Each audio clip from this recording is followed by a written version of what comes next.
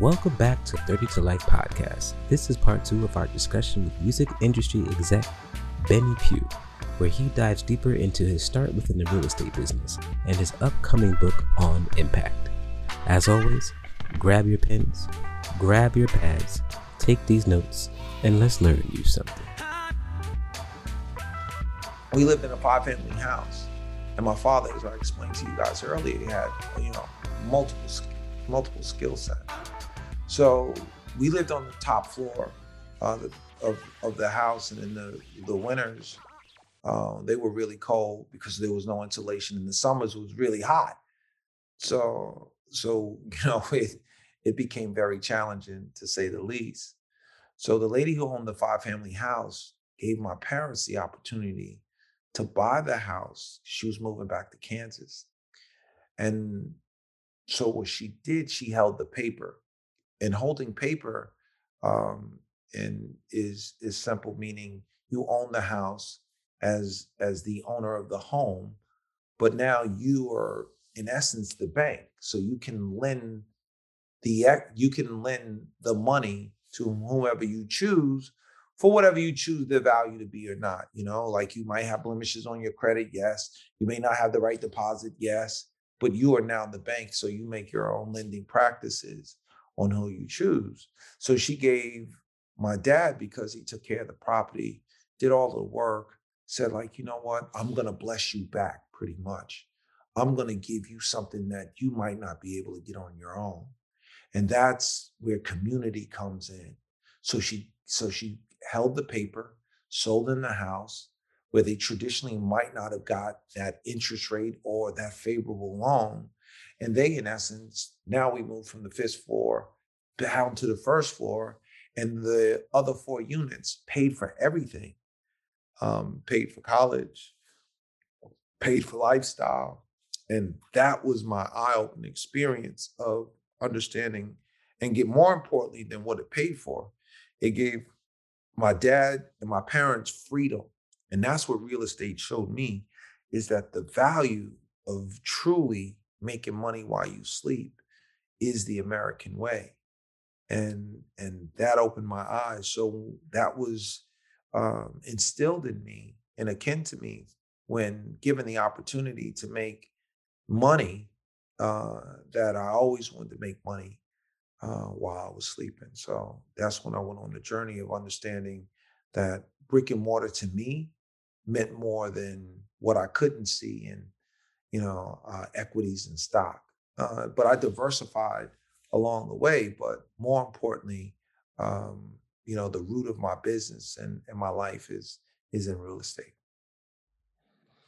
Yeah, you mentioned community, and the more I think about it, like we're so much stronger together. And but I wanna pivot it back to your book on impact. And I know there was a life-changing event that occurred which kind of encouraged you to write the book. But you mentioned self-introspection specifically. Can you just talk about how self-introspection was important to your growth and development after your life-changing event? Absolutely. So August 31st, 2014 was a very pivotal part of my life. And I'll just take you guys a step back. I was invited to a barbecue by a friend of mine, long-term friend. And it's really interesting on how we realize how our lives can make changes based on the decisions that we make. And I'm the kind of person that if once I commit, I'm committed. If the lobby process might be different, but once I say I'm going to do, then I must do. So my friend calls me and he says to me, "Hey, I'm having a barbecue. I would love for you to come over." And during the process, it was in the middle of some things. I said, "Yes, I'll be there." And what was really interesting um, about that, he's a very consistent person, right? Probably one of the best professionals that I've ever met in his consistency and his professionalism. But what was moved forward on that, I dropped my son off the week prior. to boarding school. I'd visited my mom, who has Alzheimer's, and my dad, who we celebrated his 70th birthday party that Saturday. Saw my sister, and that Sunday on the 31st, was flying back to New York, and the flight was delayed because of a misty rain. So I got into New York late, had a meeting, was running late. My friend called, asked me if I was still coming. Got in the car, drove out to his house, um, and realized why he was so persistent with the calls is because he was catering something special, a surprise, just for the two families. So I thought it was just a regular cookout, but it was really just for us. So four women, I mean, I'm sorry, four people, two women, two men, three bottles of wine. And we then at that point, he and I broke off and went on to the deck. Had some conversation about some life things that were going on. That misty rain happened again. We decided to go take a ride in his new car that he purchased 3 days prior. It was a 550 Mercedes Benz. We walked from the deck into the carport, through the kitchen into the carport, back out. He jumps out of the car, go grabs a cigar. The women and the children come out. We pull out. I don't know why black folks, we always want to watch people drive off, but they did. Um, we drive down his driveway, which might be the length of a city block, and um, he opens the gate. We he makes a right hand turn. I'm about to jump on my phone, and I hear a thump, and the car takes off. So now I look out of the corner of my eye, and I see the odometer is approaching 75 miles an hour. And I turn my head, and there's no driver. I mean, he's slumped over, so there's no driver. So now I do what I'm taught to do, what my mom's disciplined me to do, is talk to God. And I say, God, I guess I'm not going to see my family anymore because all of that happens really fast. And I'm looking back through all of the events that have taken place and realizing like I've seen every integral person and spoken to everybody in my life. It's like, wow, I guess I'm not going to see them anymore. And then the second thing happens while I'm talking to God is, I guess I'm going to see you soon. And then the third thing, I get angry with God. And that happens a lot, both in life and when we get frustrated in business and we get angry. And I'm like, Jesus, had I known this, I wouldn't have come to the barbecue, right? That this was going to be my last day. So the car veers off. Um, we start hitting brushes. The car's redirected. We hit a tree, an oak tree, and I sustained massive injuries, concussion, vertebrae, um, bulging disc, bleed, bled half the blood out of my body, lacerated liver, and we hit the tree so hard that severed 2 feet of my small intestine. And out of that, God gave me a book called On Impact, in which hitting a tree was literally and figuratively a life changer. And what my book is On Impact is an acronym. It stands for Intuition, Mastery, Pivot, Authenticity, Communication, and Teamwork. And what it does, it takes the reader from through my life, from being 11 years old, delivering newspapers, to now being on this show. And the reader understands, guess what? There's stories and anecdotes that if Benny could do it, I can do it too. The first thing I think about is one, it was a blessing and, God was with you, in that car, and, you survived. But I also just think about, that transition mentally and physically in terms of, the recovery and, getting back to, who you are today. Can you take us through that journey? Oh, absolutely. So it was by far the weakest moment in my life because as a corporate titan, being on top of my game, being revered, being respected, appreciating competition. Now I'm just I'm a remnants of what I don't know what I was of what I used to be, but definitely wasn't. And I remember the first day walking back into the company and realizing that I lost 40 pounds just from the recovery aspect. I had to, maneuver in a very delicate manner because my body, the strength of my body wasn't what it used to be. So now, how the mental aspect of people, how they view you, if you subscribe to that, you lose. So ultimately, in my mind, I still was who I was, but I was an injured player. I wasn't out the gate. So ideally for me, I learned the value of having a strong team because my team that I disciplined them and trained them for the years that we've been together, they were able to operate, right? It's if you think about it, like a coach is a great coach, but the coach is not on the field, right? Or it's not on the court. The team learns how to play with the guidance of the coach and the plays that have been executed. So although I wasn't what I used to be at that point, the team knew how to execute and the camaraderie and the acceptance. And, at this point, them giving me what I used to give them was so fruitful on helping me rebound and regain my legs, the strength in my legs to play and to coach and to lead.